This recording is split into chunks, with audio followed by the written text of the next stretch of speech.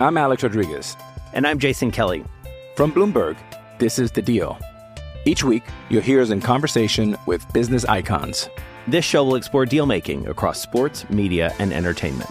That is a harsh lesson in business. Sports is not as simple as bringing a bunch of big names together. I didn't want to do another stomp you out speech. It opened up so many more doors. The show is called The Deal. Listen to The Deal. Listen to The Deal on Spotify. Jewelry isn't a gift you give just once. It's a way to remind your loved one of a beautiful moment every time they see it. Blue Nile can help you find the gift that says how you feel and says it beautifully, with expert guidance and a wide assortment of jewelry of the highest quality at the best price. Go to BlueNile.com and experience the convenience of shopping Blue Nile, the original online jeweler since 1999. That's BlueNile.com to find the perfect jewelry gift for any occasion. BlueNile.com. When you need mealtime inspiration, it's worth shopping Kroger, where you'll find over 30,000 mouth-watering choices that excite your inner foodie. And no matter what tasty choice you make, you'll enjoy our everyday low prices, plus extra ways to save, like digital coupons worth over $600 each week. You can also save up to $1 off per gallon at the pump with fuel points. More savings and more inspiring flavors make shopping Kroger worth it every time. Kroger, fresh for everyone. Fuel restrictions apply. With threats to our nation waiting around every corner, adaptability is more important than ever. When conditions change without notice, quick strategic thinking is crucial. And with obstacles consistently impending, determination is essential in overcoming them. It's this willingness, decisiveness, and resilience that sets Marines apart. With our fighting spirit, we don't just fight battles, we win them. Marines are the constant our nation counts on to fight the unknown. And through adaptable problem solving, we do just that.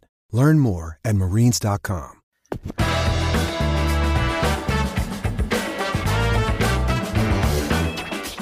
It's time for Cover 2 Broncos. Just a couple dudes breaking down scheme, film, and the numbers. Now, your host, Joe Rowles. Welcome back to another episode of Cover 2 Broncos. I am Joe Rowles, and today I am joined by Mile High Report's own Tim Lynch. Thanks for joining me. It's good to be here. So I'm a little nervous because if I say the wrong thing, I could get fired. But right. But no, if you guys don't already follow Tim on Twitter, go do it. He is at Tim Lynch 1978. Go read his stuff at Mile High Report, obviously. But kind of with that, I think we should just kind of get right into it. We are in the home stretch of the coaching search. There are 3 finalists. Those of you listening, if you do not already know this, it is Dan Quinn, the Cowboys defensive coordinator / Falcons former head coach, Kevin O'Connell, who is the Rams offensive coordinator, and Nathaniel Hackett, who is the Green Bay Packers offensive coordinator. They have already, the Broncos have already interviewed Nathaniel Hackett. The interview went for 8+ hours. I know today we're recording on Wednesday. Everyone is discussing what they ate. I am not especially worried about what they ate, although I will say that the nachos do look quite good at the restaurant. But other than that, the other 2 candidates have not interviewed yet. Kevin O'Connell, because he is on the Rams and the Rams are in the playoffs, the Broncos cannot interview him until after this coming Sunday. But Dan Quinn scheduled the second interview, but as of now, there isn't they haven't sat down to meet with between Dan Quinn and George Paton. I know speculation is that now that Nathaniel Hackett met first, Dan Quinn is kind of out of the running, which is kind of like the big thing I think we should start with, just because for most of this process, it looked like a foregone conclusion that it would be Dan Quinn. Maybe not so much anymore. Yeah, I mean, it seems to me that everything with the Broncos and Dan Quinn is kind of in limbo until he meets with the Bears. That seems to be the priority interview that Dan Quinn is focused on right now. And the Broncos meeting with Hackett first could be a signal that that's someone that they're really targeting. And, just touching on the food thing real quick too, the reason that's a big story is it wasn't a steakhouse, which if you've been covering the Broncos the last 6 years, they always take them to, Elway's for that nice big steak dinner. So I want to touch on this just because, again, I know people are speculating on what that means. I know that I want to say it was Tyler Columbus, former Bronco. He is on the Fan. His theory was that by taking Nathaniel Hackett somewhere other than Elway's, it might actually be like kind of a death knell, like kind of a sign that he's not the candidate. I didn't put that much stock into it. I kind of thought it had more to do with the fact that Nathaniel Hackett may have wanted Mexican food, or George Paton. It might have been nothing more than they just felt like getting it. Let's be honest there. Anytime, if you've ever been in an interview process and you take somebody out to lunch or something, or there's always like, I'm kind of hungry. What do you want to do? I feel like, that's probably how it went down. And because it's Denver, and because Elway has a steakhouse, Mike Shanahan has a steakhouse, steak, everybody wants a steak. But, I would have picked the place they went to too, because, I love that kind of food. So, but everybody's reading too much into it. That's kind of why I wanted to touch on it, because it is a little ridiculous. My one thing of me reading too much into it might be a sign of Peyton kind of signifying that this is my search and not Elway's. But I agree with you. I think it's more of, they probably asked Nathaniel Hackett, where do you want to eat? And he probably said, well, I'm in Green Bay. Do you guys have any good Mexican food here? And exactly. And they're probably like, yeah, we actually do. So that's kind of what I assume it is. I'm not too worried about that part of it. Do you put much stock in the fact that they met for 8+ hours? I know DNVR's Andrew Mason kept track of the private plane charter. And I want to say that was like 9 hours, which isn't, I've never been in a 9-hour interview. I've been in some long interviews, but never like that. I know there was theories that they were like playing cards and all sorts of stuff, but this, fortunately, as somebody who, we cover the Broncos, so we're covering these coaching hires every couple of years now. And it kind of feels like that second interview has a lot to do with, going in depth into what your plan, what the guy's plan is. There's a lot of rabbit holes you can go down. There's a lot of discussions that go in all different directions. I don't see why meeting all day for a job as important as the head coaching job of one of 32 NFL franchises wouldn't take, a majority of a business day. So, agreed. I'm not reading too much into it. I would expect second interviews for other candidates to last just as long, but I'm sure if, McConnell comes to town and that interview lasts 6 hours and it's not quite 9 hours, he must be out. And, there'll be that kind of drama too. It depends where do you go to eat. Yeah. Yeah. Where they eat is what decides, but that's not how it's going to play out. But, I think the problem I'm having right now is, and it's league wide, it's not just the Broncos, is this process is getting dragged out for weeks. Whereas before the rules changed to who you could interview and stuff, it was like, boom, you got hiring days within firings, Yep. And this is it's new. It's going to be a while to get used to that. So I'm sitting here just like, man, we haven't had a head coach in like almost a month. What the heck? But that's just, every team's like that. Only a few teams have actually gone the old direction of just finding a guy and hiring him as soon as possible. And I think that's, so to your point, first of all, I do think that the 9 hours is not as huge a deal as it was made out to be. I don't think it means that Hackett's a foregone conclusion, just because, and again, hardly the same, obviously, but I have had podcasts with guests where we talk for 2.5 hours talking football, and I'm not trying to find out what they're going to do to run my football team. So I think like if George Paton is meticulous as all reports suggest he is, like you're probably getting into the nitty gritty about scheme, your vision for philosophy, like each position group. Like you might be digging into all of that, as well as what are we doing schematically and what does that mean for our draft process? And I think that's something we're going to touch on in a minute. But I'm not surprised that Nathaniel Hackett, a meeting like that would take a long time, because George Paton probably knows this is probably my one hire in Denver. Well, that, and you saw from his first draft that Vic Fangio's fingerprints were all over it. You knew Peyton knew who he needed to draft to fit what Fangio was trying to do. And if I was in his position, this hire, obviously leadership is the acronym being used, but he has to find somebody that's going to fit with what they have and that they can build on. Yep. And that could be why Dan Quinn, he's looking at other options and why they haven't scheduled the second interview and why he doesn't seem to be the top candidate all of a sudden. He's like traditionally a 4-3 guy, right? And there's going to be a lot of changes. And how does that affect the personnel the Broncos have built around?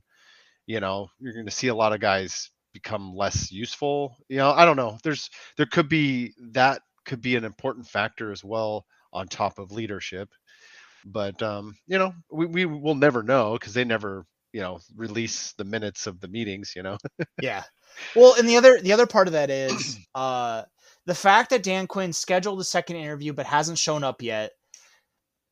It seems like that is pretty significant considering the fact that he was basically, by all reports, local and national, basically that he's been the front runner. Yeah. And again, everything I had heard up to this point was basically it was kind of a foregone conclusion because he's known Peyton so long. They basically wanted to work together all this time, all that stuff. The fact that it's kind of getting thrown on its head is a good sign to me. First of all, not necessarily, I don't have anything against Quinn. He's not my first choice. I will admit that. But you look at his resume, I can see why Peyton would want to work with him. And I also think given the importance and the stress of relationship building in this job, I don't hate the idea of working with somebody. My biggest concern in this whole process has been if you're going into this set on somebody, are you really being exhaustive in your search? And as of at this point, and you touched on this, it's starting to look like, yes, they're definitely exhausted. They interviewed 10 candidates. They have 3 finalists. And it looks like Peyton is willing to wait out the Rams to meet with all 3 candidates. And I know there's been people reaching out to me who are concerned about what that means because of the Senior Bowl and scouting and stuff like that. Which is one of the reasons why I wanted to talk about, I think there's some overlap in what the Broncos are looking for in a coach in terms of like scheme. You touched on Dan Quinn with the 4-3. I think that's a good point to start with just because Dan Quinn is actually probably the farthest jump from what the Broncos are already doing. Just in terms of like 4-3 versus 3-4.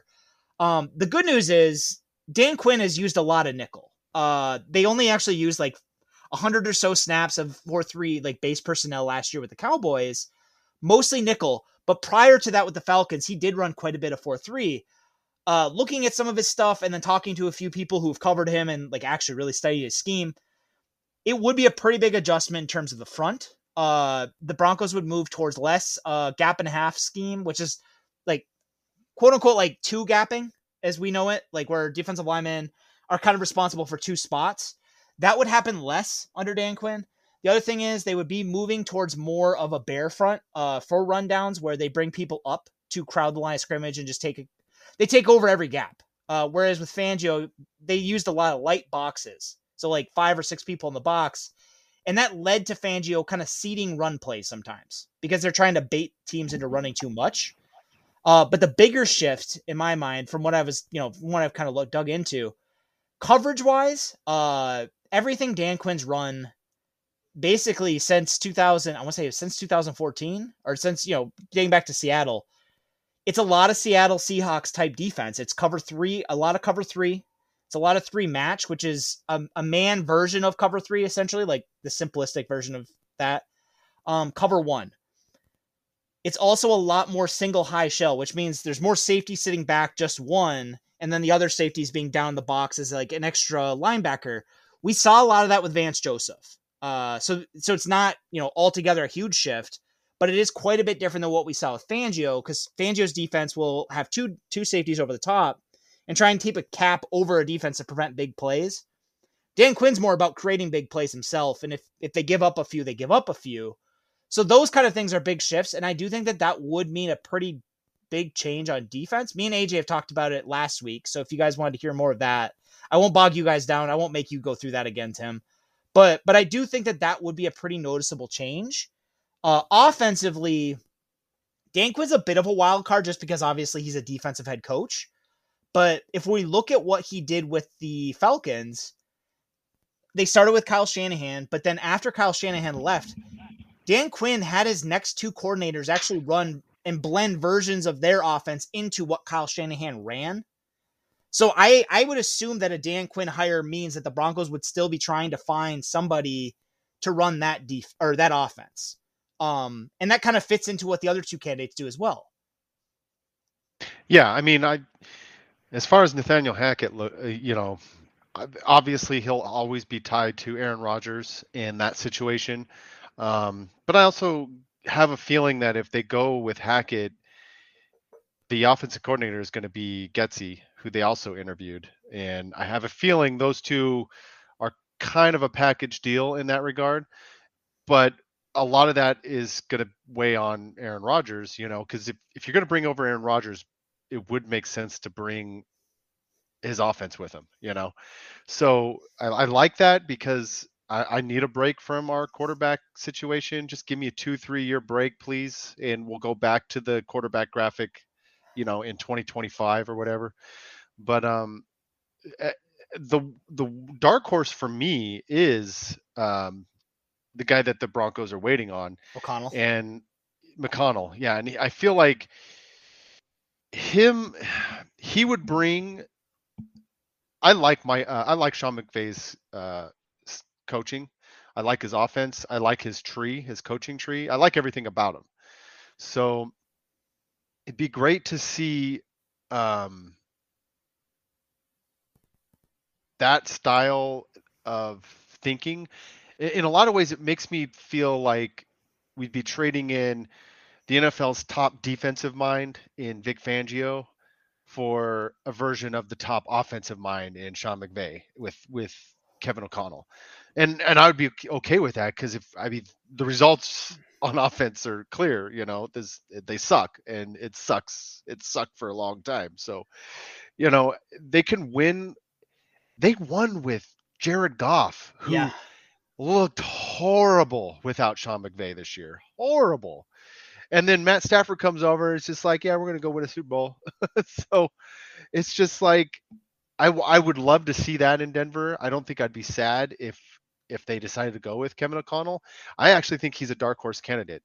But if they somehow back channel word that, yeah, Aaron Rodgers is coming and they're going to go with Hackett, I ain't going to be sorry about that either. So, but if they hire Hackett and Getsy and don't get Rodgers, I'm probably going to need to dig a little deeper in what the hell they're all about. Cause all I see is just Aaron Rodgers when I see those guys. So that's just me being a fan, just you can't not see the tie with those two guys. You just can't. No, and for Broncos fans who have sat through the last 6 years of the QB carousel, that looks like, the solution to the misery that we've dealt with now for 6 years.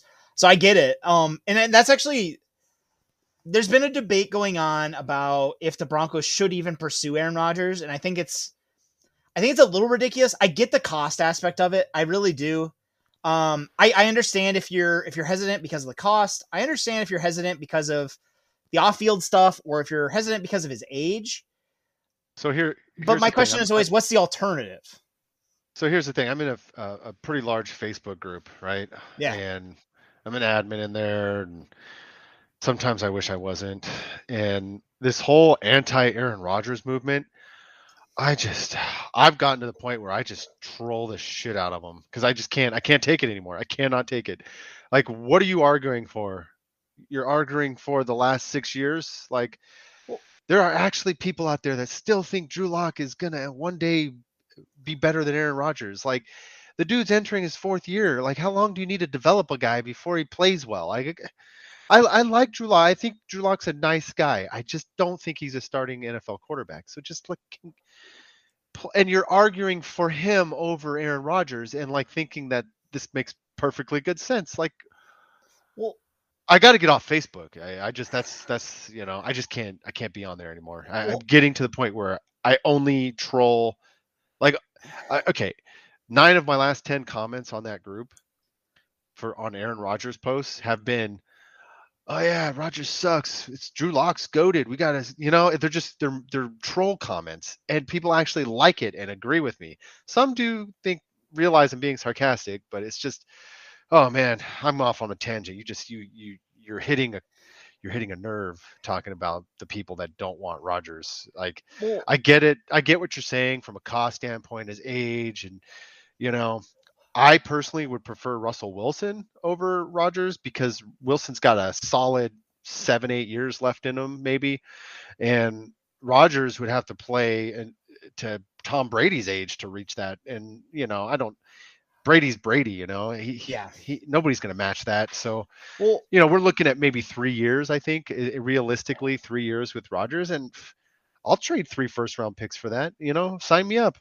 Well, they're going to be basically second-round picks anyway, because we'll be picking in the 30s at least. In my argument with I'm not taking a lot of time with Russell Wilson yet, just because I still have a hard time believing the Seahawks are going to trade him. Just because the reports out of Seattle is basically that they don't want to deal him, even if Russell Wilson wants to go. So yeah, it'd be idiotic to do it. And the reports kind of centering on Russell Wilson is so much like he's feeling it out, or he's just exploring his options. And it's like, if Russell Wilson's not going to say trade me, they are probably not going to trade him. So like, to me, I don't want to give like a guy. He seems like a guy that would want a big market too. And not a Denver size market. He'd want a New York, a Los Angeles, some big market, big spotlight kind of deal. Well, in the no trade clause stuff last year did hint at that. It was Dallas, Chicago, New Orleans, and Las Vegas. And his wife is a performer, like she is a celebrity, so that could be a part of it. Also. And this is kind of going down a tangent. I'm not necessarily certain that Russell Wilson's going to play 7-8 years at an elite level either, just based on what we've seen. Not necessarily just the injury, but just kind of his decline over the last half of 2020 into this year. But that, again, we'll discuss that if it becomes, a real and that possibility.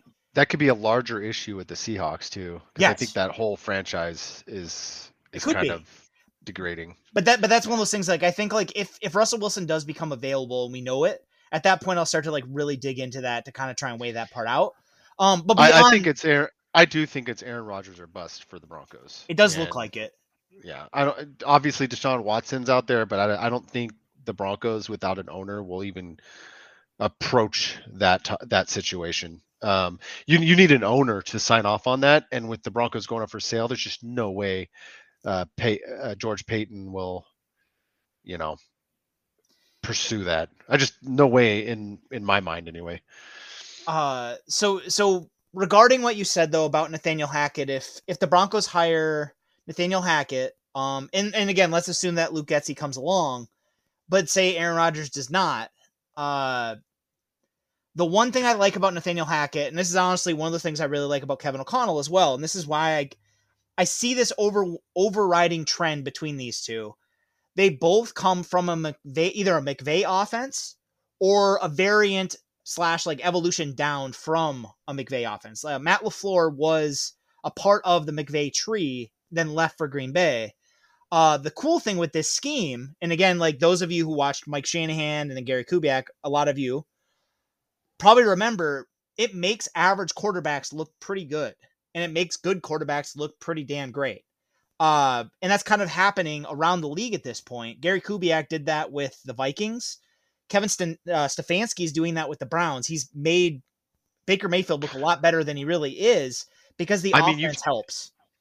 Keep it Broncos centric. Rich Scangarello kind of did that with Drew Lock in his final 5 games, and that's what's created this Drew Lock mania. And really, it's just the scheme was making him look better than he was. Well, and Pat Shurmur's a guy that's like, he'll keep hammering a square peg into a round hole till he's until the end of time. So, that was never going to work out without an elite quarterback. And that's one of those things too, where if the Broncos don't get Aaron Rodgers and again, I have a hard time seeing this just because I don't think George Paton is going to go into this season with Drew Lock and random competition again, just because with a new owner coming on, if he does that and it fails, he's out of a job. Like, that's my theory.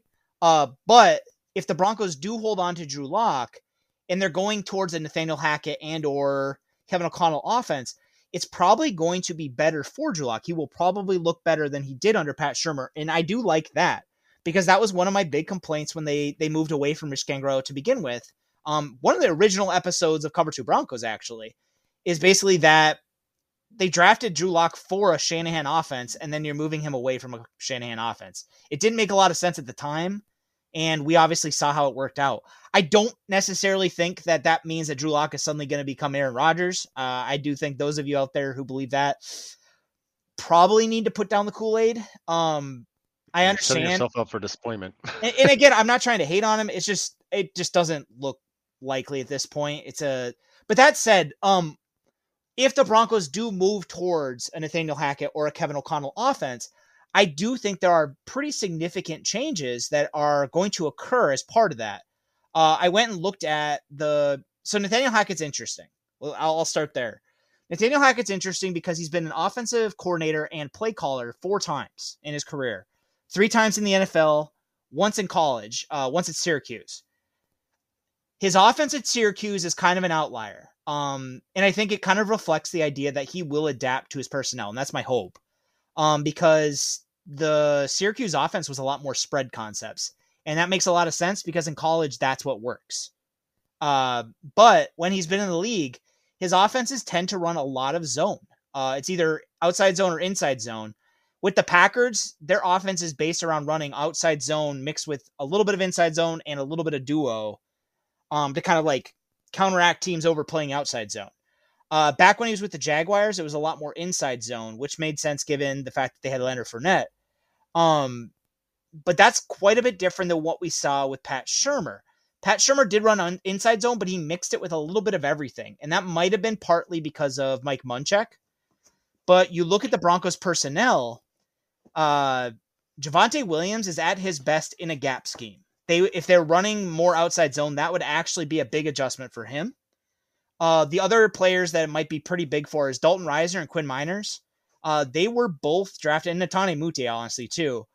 All 3 of them were drafted in part because of their fit and ability to create vertical displacement, and that's something that you do more in gap scheme than zone scheme. In zone scheme, the primary goal is to create horizontal displacement, moving horizontally, getting the defense to over pursue, and then the running back finds the cutback lane or finds, where the hole is, where they're overplaying. And then the other thing is Dalton Risner specifically. Dalton Risner's best trait that he's brought to the Broncos the last 2 years is the fact that he's really good as a lead puller. That shows up on power. That shows up on counter. That's not necessarily something you're going to see very much of if the Broncos are running more outside zone. So I do wonder what that would mean for his future. I'm Alex Rodriguez. And I'm Jason Kelly. From Bloomberg, this is The Deal. Each week, you'll hear us in conversation with business icons. This show will explore deal-making across sports, media, and entertainment.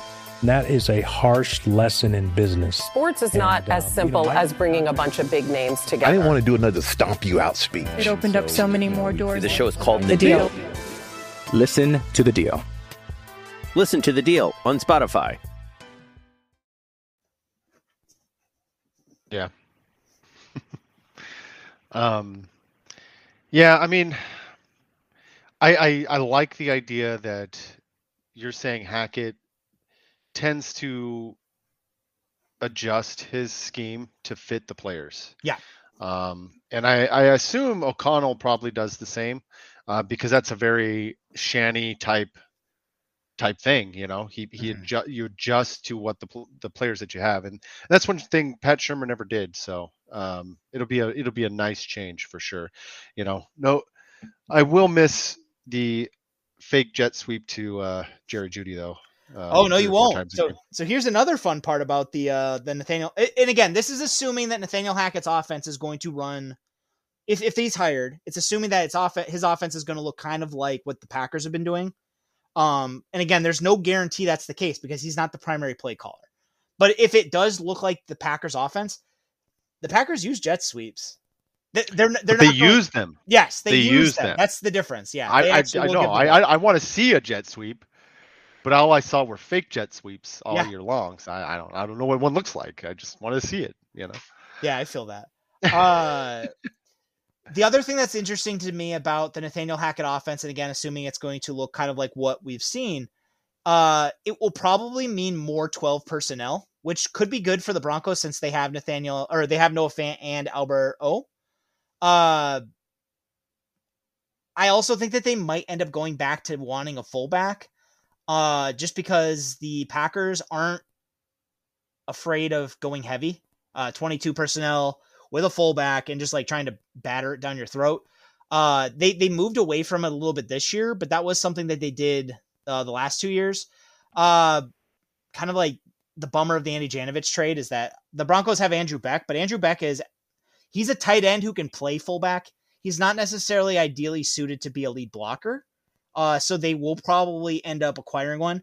The good news is fullbacks aren't so hard to find that you can't take one in the last round of the draft, but that is something that would be an adjustment if a Nathaniel Hackett hire comes in and runs that offense. So just something to kind of keep an eye out for. Yeah. Well, I mean, either one of these guys, if they get hired, the big question is, what happens to the defense? Yes. And, one thing I noticed is there's a lot of defensive coordinators out there that haven't had any interviews or anything like that. And I think that's because nobody's hiring a head coach. And you need a head coach to hire these coordinators. So I'm kind of wondering who's out there, who's available. I would love to bring Fangio back as a defensive coordinator, but that's just not how things work. Yeah. So, Ed Donatel would be nice to keep around, but he's already had a team reach out to him for a coordinator position interview. The one thing we never had to worry about with Fangio was the defense did its job. The problem is the offense couldn't score more than 16 points a game. And no team, the Kansas City Chiefs, for example, with Patrick Mahomes, I think, so Fangio played them 6 times in 3 years. I believe Mahomes has something like 2 out of his 3 lowest scoring games, or 3 out of 4 of his lowest scoring games were against Vic Fangio's Broncos. Yep. Obviously, Denver lost all of them because they can't score any points. But, if you could keep Mahomes to 20 points a game and you got Aaron Rodgers, that's a winnable game, or if you got a competent offense at all, So it's just, I hate to lose that. And I know we're going to lose it, no matter who gets hired in place of Fangio. And that's one of those things. And he worked wonders in 2021. I don't know how many different guys he had starting. 2019 too. Because in 2019 he lost Bradley Chubb, and outside of Von Miller, the Broncos' best edge player was Shelby Harris. After Shelby Harris, you had a lot. They didn't even have a pass rush this year. Yeah, and they still led the league in defensive scoring. I don't know how many different linebackers started, how many different corners, they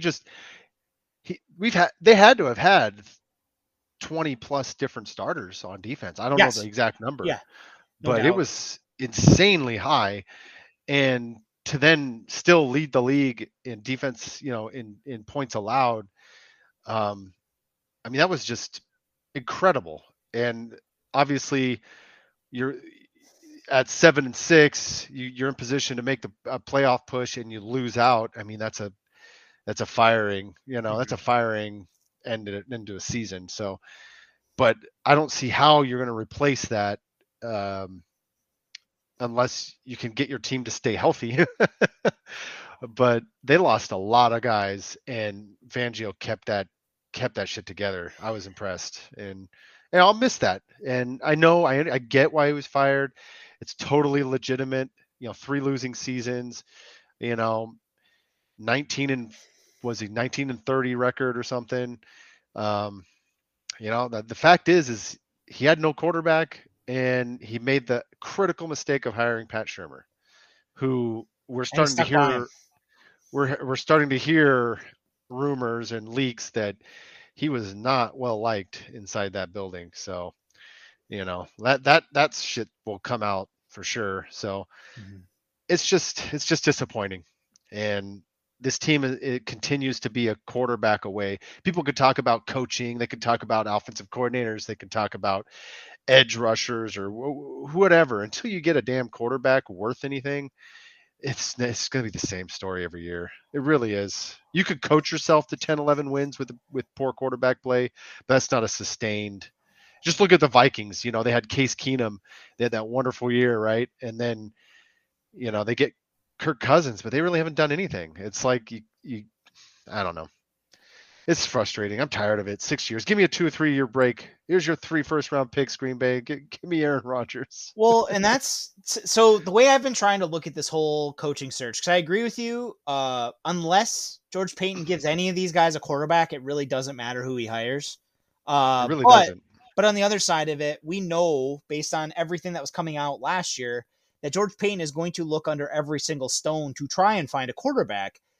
So I'm kind of like approaching this from a mental space of if they find Aaron Rodgers or if they get a guy, because if that's the goal for this offseason, at some point they're going to try and get a guy. Well, then what do they need to compete? And if that coach, like in my mind, does that coach close the gaps or kind of give them the edges in areas? And that's why I like Nathaniel Hackett, just because if you're going to make a trade for Aaron Rodgers, it makes sense to bring in the guy that can run the offense that got the most out of him.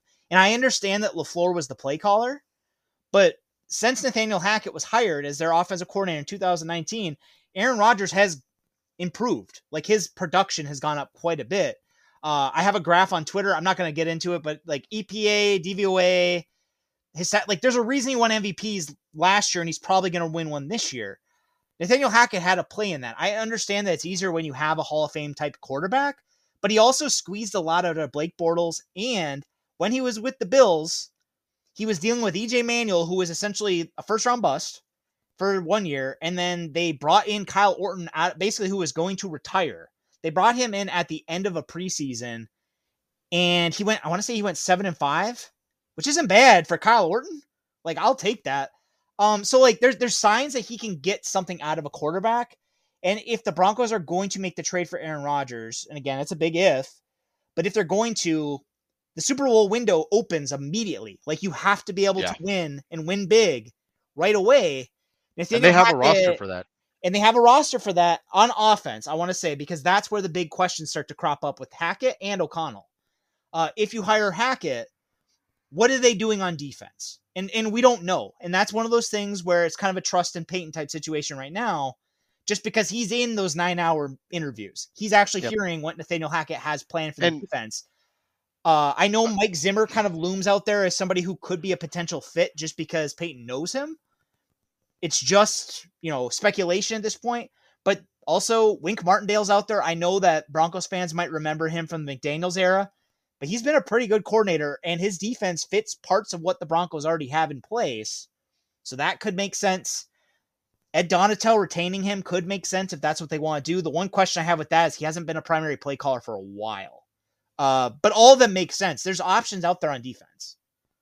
Yeah. And, touching on a point about the quarterback, Teddy Bridgewater was as divisive of a quarterback with this fan base as any quarterback they've signed in the offseason or whatever since Peyton Manning. He was more controversial than Joe Flacco. I don't understand how that's the thing. I don't, and the irony with that is he was by far and away the best quarterback to have started a game for the Broncos since Peyton Manning.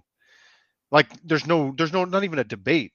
If he had a coordinator that was half as salt at just calling plays that works, Pat Shurmur sucks. I don't know how this guy stays employed, but if he'd gotten somebody that could adjust a game plan and focus on the strengths, Teddy Bridgewater could have won more games this year. And he didn't make mistakes. He's safe. All the criticism he gets about being boring and safe are true. I would love to see him push the ball further down the field and take some chances, but I don't know if he has the arm for that. But even under Shurmur, he finished with the best quarterbacking Denver's seen since Peyton Manning. Yes. And second best would be Trevor Siemian. I mean, he's pretty close. And Trevor Siemian had the no-fly, like the second year of the no-fly zone his first year. And yeah. I think that's important. Like, and he completely flamed out by year 2. You know, it was a complete disaster in 2017. But if Teddy Bridgewater, because that's the other part of this. Let's say Aaron Rodgers doesn't come. Like they don't get him. That's why I brought him up. At that point, you're looking at, the free agent class is pretty underwhelming. I've already written about it once, but it's like essentially Jameis Winston, Andy Dalton, and Teddy Bridgewater are the 3 best names in free agency. 9 News is Mike Klis has reported that the Broncos would probably be involved in a trade. So that means you're looking at Kirk Cousins or Jimmy Garoppolo as like the best case options. And I understand the appeal of a Jimmy Garoppolo if you're running a Shanahan style offense, but he can't stay healthy. So I am very wary of him. He also throws a lot of red zone interceptions. Yes. A lot. I'm from California, so I have a lot of 49er family, and I hear about Jimmy G a lot. So and it's like, the last 5 years, I'd be like, I'll take Jimmy G. Yeah, I get that. But he's like a QB wins guy. He's one of those guys that you look at his win record, and if he was traded for, that would be what we're going to hear about. Is like, oh, he's done this. He took his team to the Super Bowl. It's like, did he take them there? Did he take them there, or was he carried there? And that's the real question. But if the Broncos don't get Aaron Rodgers, I do see those guys as potential options. This draft class is very underwhelming. I know I've talked about this on here before, but drafting a rookie this year is probably not going to be a dramatic improvement at the position. You would draft a quarterback with the hope that he'll develop over time. So like that, we all know how that goes. Yeah. And and the big thing is if Peyton is looking to make a hire to try and win right away because he has a new owner, the rookie class doesn't make a lot of sense unless it's to eventually take over for whatever veteran he trades for. Now, if Peyton somehow secures Aaron Rodgers, he will in one stroke secure his job for at least a decade, maybe half decade, at least up to a decade, because the new owner is going to come in and the Broncos are going to instantly be the hottest team in the league competing for Super Bowl. It's going to be, that first impression for the new owner is going to be all good, and that's important. If you want to keep your job, you got to win, but it's also setting off on the right foot buys you a lot more time than stumbling into a relationship, half drunk. Yeah. So getting that quarterback, getting Aaron Rodgers, I think Peyton deep down probably knows how important it is to, just because the new owner is going to come into play this year at some point. And you're going to want a lot of positive press, a lot of optimism, a lot of hype. You're going to want all of that around the team because you want the new owner to come in and have those good vibes. Conversely, the second things turn south, that owner might not have a patient bone. So it's, the new owner thing, man, that's a whole other can of worms. But that's the other part of this Dan Quinn era. So going back to the coaching stuff, Dan Quinn looms as he was the favorite. Like he was the favorite up until Monday. And then all of a sudden he wasn't because Nathaniel Hackett's interview went really long. So the question becomes, well, if Dan Quinn interviews and he interviews for 9 hours, is he back to being the favorite? Because Pro Football Network's Aaron Wilson has reported that George Payton will advocate for him to get the job. And again, that's, whether you believe Aaron Wilson or not, that's up to you, but that's out there. My question is, and this is what I've been wondering with the whole Chicago thing, if you're Dan Quinn and you look at the Broncos, and again, unless you assume and know that you're getting Aaron Rodgers, but if you look at the Broncos and then you look at the Bears, the big selling point for the Broncos, unless you know Aaron Rodgers is coming, is George Payton, because the Broncos do not have an owner, they do not have a quarterback, and they're in the hardest division in football outside of maybe the NFC West. Yeah, and then the Bears, you got the Packers who might not have Aaron Rodgers. So, and a rebuilding and Vikings and a are rebuilding in Lions. shambles. Yeah. I mean, the Vikings are in shambles, and you got the Lions who'll just be the Lions.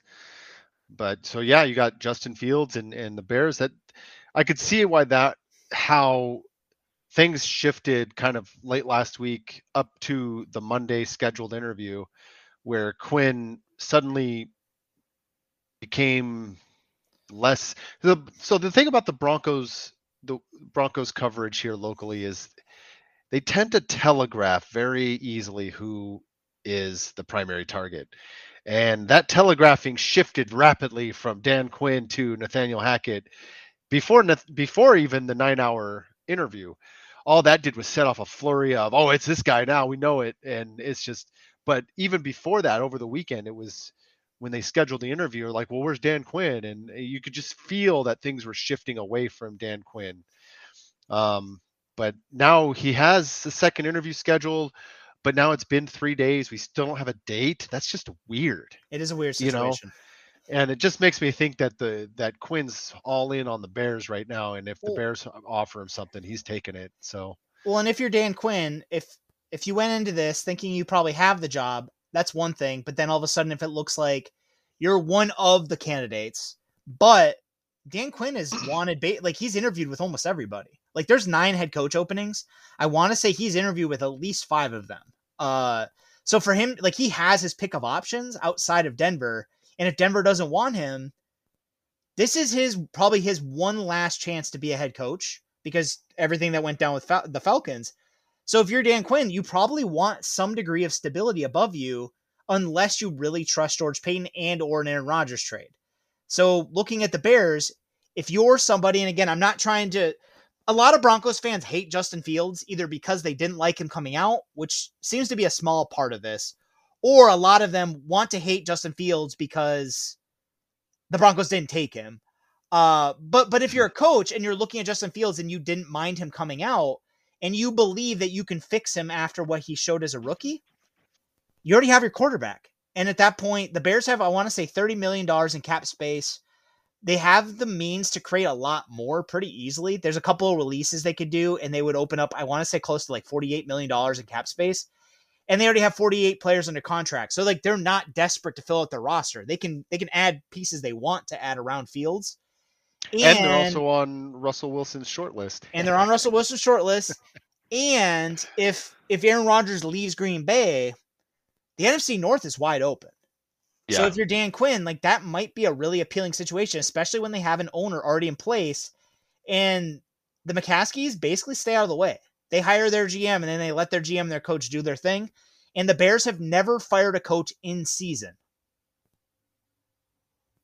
Yeah. So I can understand why Dan Quinn may not be interested in the Broncos if the Broncos aren't like head over heels for him.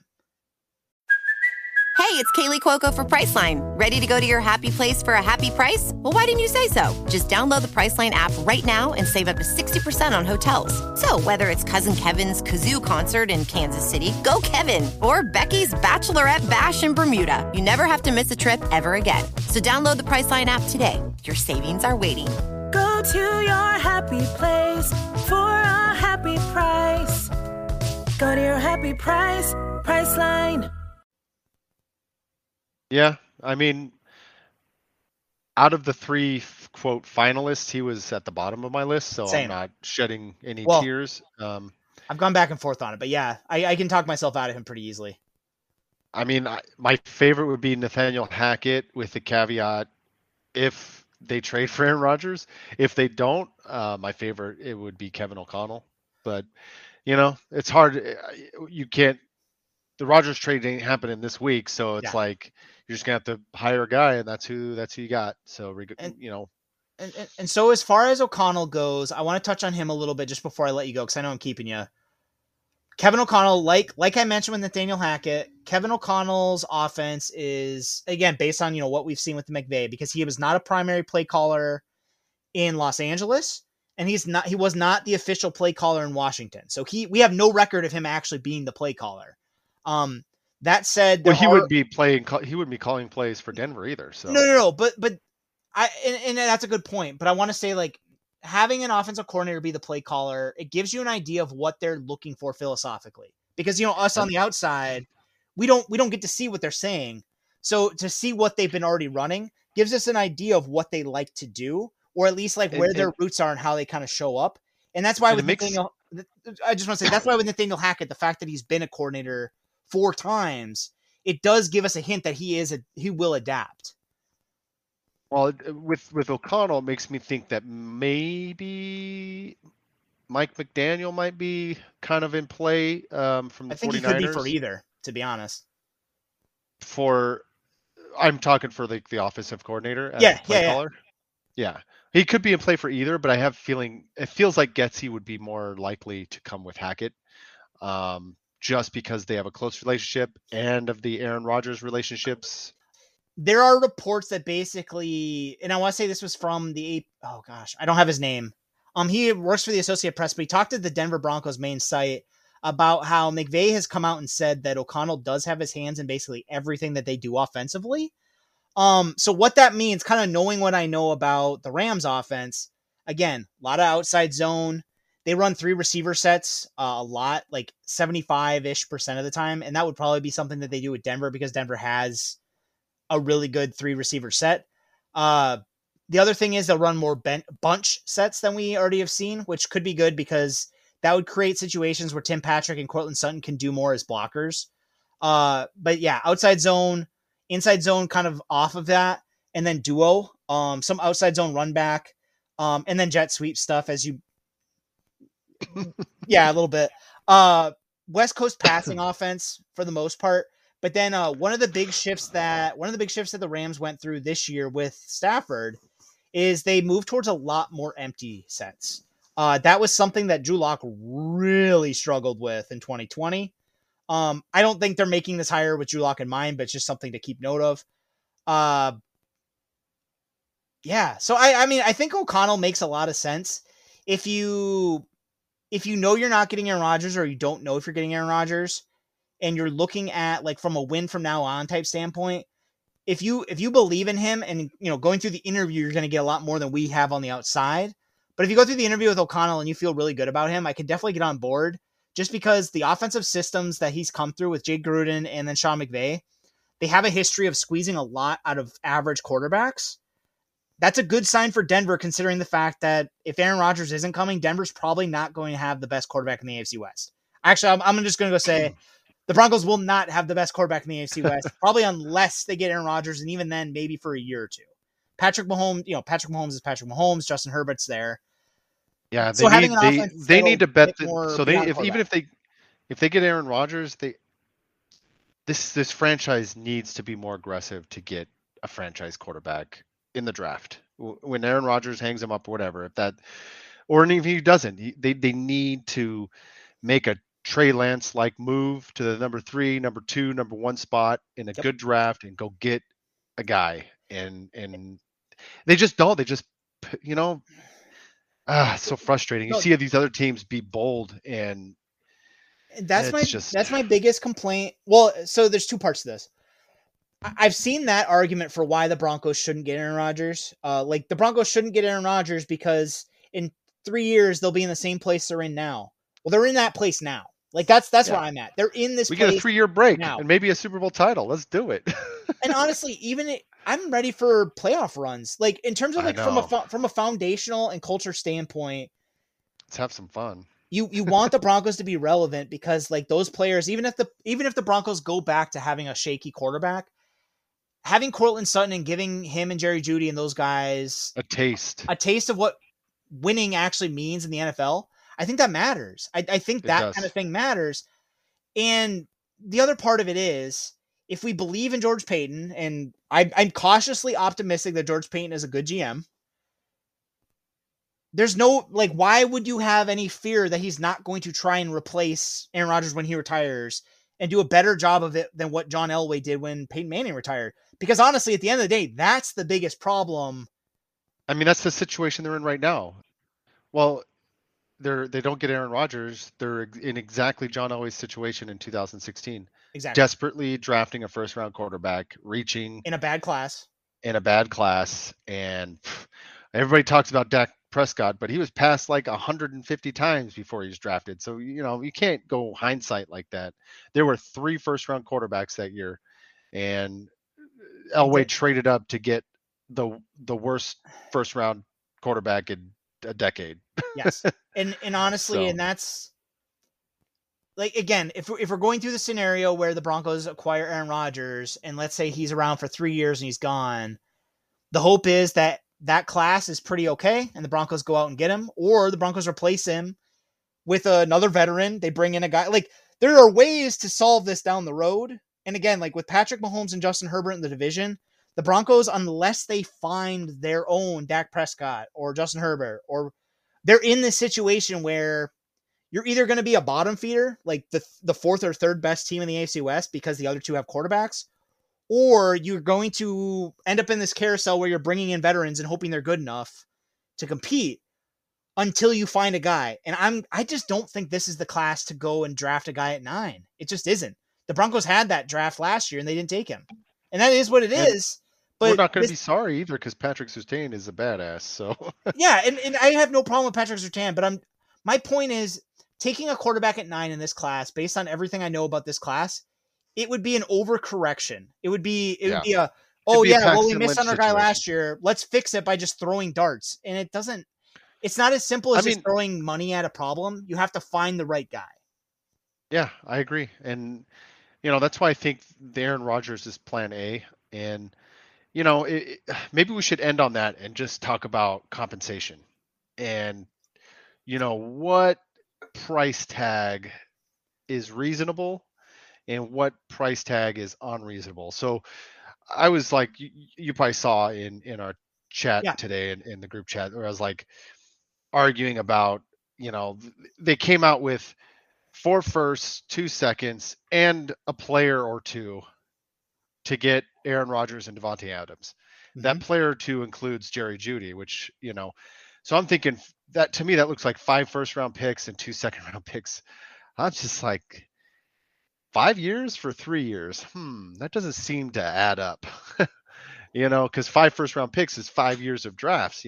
That's insane. I think the thing you have to look at with the big quarterback trade, like the big quarterback market, because we talked about this a little bit last year with Deshaun Watson before the 22 allegations of sexual misconduct came up. But back then, before that came out, I said basically anything, like I would pay anything for it because a franchise quarterback covers every other issue. Obviously, again, like his off-field stuff. Plus, he's 25. No, I know. I'm getting there. Yeah. Oh, but his off-field stuff obviously takes that out of the equation. But the difference is, as you mentioned, Deshaun Watson is 25, whereas Aaron Rodgers is going to be 39. So his window is obviously shorter. Davante Adams is 30. The question becomes to me, if that's the price, if the Broncos don't pay, I understand that that's going to be floated because here's the thing, the Packers probably want that. But realistically, if you are any other team other than the Broncos, who else is actually going to give up 4 first-round picks plus players that are worth that much? The only one that comes to mind in my mind is the Steelers. I don't think anybody else really jumps out. Like, there might be other teams that would try it. Like, I think the Eagles would love to trade for Aaron Rodgers. I don't think the Packers are going to give Aaron Rodgers to a team in the NFC. I might be wrong, but I don't believe that's going to happen. Yeah, I mean, to me, for a 38, almost, who will turn 39 during the season, anything over 3 first-round picks, I'm losing interest very, very, very rapidly. So here's my question with that. Yeah. Because, let's go through. So if you don't trade for Aaron Rodgers, your next options are probably Kirk Cousins and Jimmy Garoppolo. Let's assume that Russell Wilson's not available. Kirk Cousins is going to probably cost at least a first-round pick. Yeah. Does that feel better than 3+ first-round picks for Aaron Rodgers? How old is Kirk Cousins? I think he's going to be 30, but I don't have the number in front of me. I'm going to look it up real quick. Okay. So he's 33. Yeah. Oh, see, I didn't think he was that old. I thought he was 30. So, I wasn't that interested. To me, if you get Jimmy G or Kirk Cousins, because Jimmy G has probably played himself into a first-round pick compensation. I'm going to be sick if they trade a first-round pick for Jimmy G. Unfortunately. I just want to say it. I will be sick. But if 1 first-round pick for those guys gets you adequate quarterback play for a couple of seasons, you can always use all those other picks that you just didn't trade for a 40-year-old quarterback to move up and get a top tier elite quarterback in 2024 or whatever. But you need a bridge quarterback that's not a, rickety old, 800-year-old wooden bridge. You want a bridge quarterback that's an actual NFL starter is what I'm trying to say. Kirk Cousins, I don't think he's that good, but he's probably middle, Yeah, he is. And this is one of those things where you look at the numbers with Kirk Cousins and then you look at the actual play of Kirk Cousins, like on the field. And I'm saying this because some listeners hearing you say that are going to because I've been getting this for a week now, are going to run and pull up his box score stats and tell you, oh, he threw 30 touchdowns. How is he not good? The thing with Kirk Cousins is Kirk Cousins has been playing in the same offense that the Broncos are trying to build if they hire a Nathaniel Hackett or a Kevin O'Connell, which does make him look like a scheme fit. So that part's good, but he's not as good as the numbers show because he's been in a very good system to squeeze production out of quarterback play with very good receivers. He's on an offense that's arguably as talented as the Broncos offense is currently and isn't producing wins. Okay. No. Part of that is the Vikings defense completely has collapsed in the last couple of years, but he also I don't know what it is. Some guys are they put up good numbers and just never seem to win big games. Phillip Rivers comes to mind. Great stats. I would say Phillip Rivers is way better than Kirk Cousins, but it's same situation where you put up the great numbers, but they just don't come up big in big moments, I guess is the way you put it. And in the NFL, man, that's the difference between winning a playoff game and not winning a playoff game. And that's just the way it is. Josh Allen is a guy that puts up he gives that kind of vibe where he can come up in big moments and win games, but he played Patrick Mahomes and you saw what happened. Whoever had the ball last there was going to win the game, and it was Mahomes. So I want a quarterback that comes up big in big games. Aaron Rodgers gets some crap for losing in the playoffs. But frankly, so did Elway and Peyton Manning before, they had some wild success late in their careers. So, I think he wins a Super Bowl in Denver. That's all I'm saying. I think Aaron Rodgers, issues in the playoffs. This last game, I think it's a fair criticism, but I think if you dig into what happened in the last couple playoff games, there's a lot more to it than, Aaron Rodgers didn't play well. Well, yeah, in this last playoff game, I even, in my prediction post that I write every week for the playoffs, I even changed. I initially predicted that the Packers would win, and then when I set up the live blog or live updates post, I changed my prediction because of the weather. The 49ers are the run first team, and that's perfect for that kind of game. And I was thinking the Packers are going to have to run the ball, and against that 49ers defense, I just didn't know if they were going to find much success. But what they did instead was they threw the ball, and I think that was I don't know what they were thinking, but they should have leaned heavier into rushing attack. But I don't think Rodgers lost that game. I think the weather made it an unfriendly game for quarterbacks. On the special teams. And that too. Tom McMahon must have been coaching. but the other part, I just think, yeah. Well, the other reason why I'm not super high on Kirk Cousins or Jimmy G, and I think the reason I like the idea of trading for Aaron Rodgers, and to me, it's almost like you trade for Aaron Rodgers, or you just kind of you're content with kind of rolling it back with quarterback play. In my mind, is because you look at the cost of Kirk Cousins or Jimmy G. It's picks. You're trading probably a first round pick and maybe change, and Kirk Cousins makes $30 million. Jimmy Garoppolo makes $28 million, but with an Aaron Rodgers, let's say you're paying Aaron Rodgers $40 million. Aaron Rodgers makes all the players around him better on offense. Jimmy G and Kirk Cousins, you need the supporting cast to be good enough to carry them. And it shrinks your window to really contend. It lowers your ceiling of how good you can really be. And if the Broncos are going to do that, in an AFC West where they're already looking up at the other quarterbacks in the AFC West, to me, you might as well make a play to try and find a guy either in this draft, and again, I do not like this draft, or the 2023 class. And if that's the case, you should sign the best free agent quarterback you can do, aggressively try and collect picks for next year, and try and ride it out. I don't think Peyton's going to do that, but if they don't get Aaron Rodgers, that's what I think is actually in the best interest of the Broncos long term. See, I think trading for either of those guys is also a ride it out situation. They lose their first round pick this year, but then they probably trade and gather a stockpile picks for a couple of years down the road. But with the new owner coming in, there's no guarantee Peyton will survive that transition. So I feel like Aaron Rodgers or bust is kind of the plan. And if that busts, they're probably going to try to get Kirk Cousins is my guess, because he can't afford to pick up a free agent that may or may not work out like they did with Teddy Bridgewater last year. He can't afford to. He's got to get a guy that has a proven commodity. Kirk Cousins is a proven, 3,500 yards, 35 touchdown guy or 30 touchdown guy. Problem is I think it works for them. I think Kirk Cousins actually leads this team to the playoffs next year. Yeah, I think they're a one and done team. Yeah, but the defense will slowly get worse unless they get a good, there's a wild card there. I think next year they're fine if they stay healthy. But if the defense starts to go the way the Vikings defense did, then Kirk Cousins ain't going to be going to no playoffs with this team. So, and like you said, a guy like Aaron Rodgers lifts all boats, and that includes the defense. When a defense plays for a Hall of Fame quarterback, they play better. You could see it anytime you watch like old NFL films of, any of the Brady teams, the Elway Super Bowl championship teams, Peyton Manning's. The defense just plays better for a Hall of Fame quarterback. It's weird.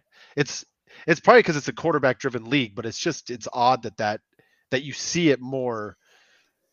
You see a defense outperform more when they have a Hall of Fame quarterback on their side than if they don't. So by the next week, I would assume that either there will be a new coach or the interviews will have wrapped up and we'll have a very clear picture of who is the favorite. But a gun to your head right now, who is going to be the next coach of the Broncos? I think it's going to be Nathaniel Hackett. I do too. And I think Getsy will be the offensive coordinator. And that'll leave the defensive coordinator question as our primary topic heading into Super Bowl weekend. Who will be the quarterback of the Broncos in 2022? Gun to your head. I think it's going to be Aaron Rodgers. I really do think it's going to happen. And the only problem I have with it is compensation. Is it going to hurt? Is it going to hurt to get Aaron Rodgers? Are we going to be paying that bill beyond his career is what I worry about. So, but I think Rodgers, when he said two things that made me think that. The first thing he said, he mentioned he doesn't want to be part of a rebuild, and the Green Bay Packers salary cap situation is it's a catastrophe. Even if they trade Aaron Rodgers, if they keep him, I don't even know how they can field a team. So, I was looking at that today and I was shocked how poorly their contracts are structured to free up salary cap space. They can free it up, but then they're going to end up with like $30 million in dead money. It's insane. The Packers are one of those teams who, unlike the Saints, they don't push money into future years. So what they loaded everything up into last year and this year with the idea that like Aaron Rodgers is probably gone in a year, rip the Band-Aid off, have a down year, and then we'll kind of move forward. But the fact that it kind of closes the door for Aaron Rodgers, because if he doesn't want to be a part of the rebuild, it's hard to imagine he's going back to Green Bay. Yeah, he said that, and then he said that he's got a lot to consider, and he insisted he'll make a decision before free agency.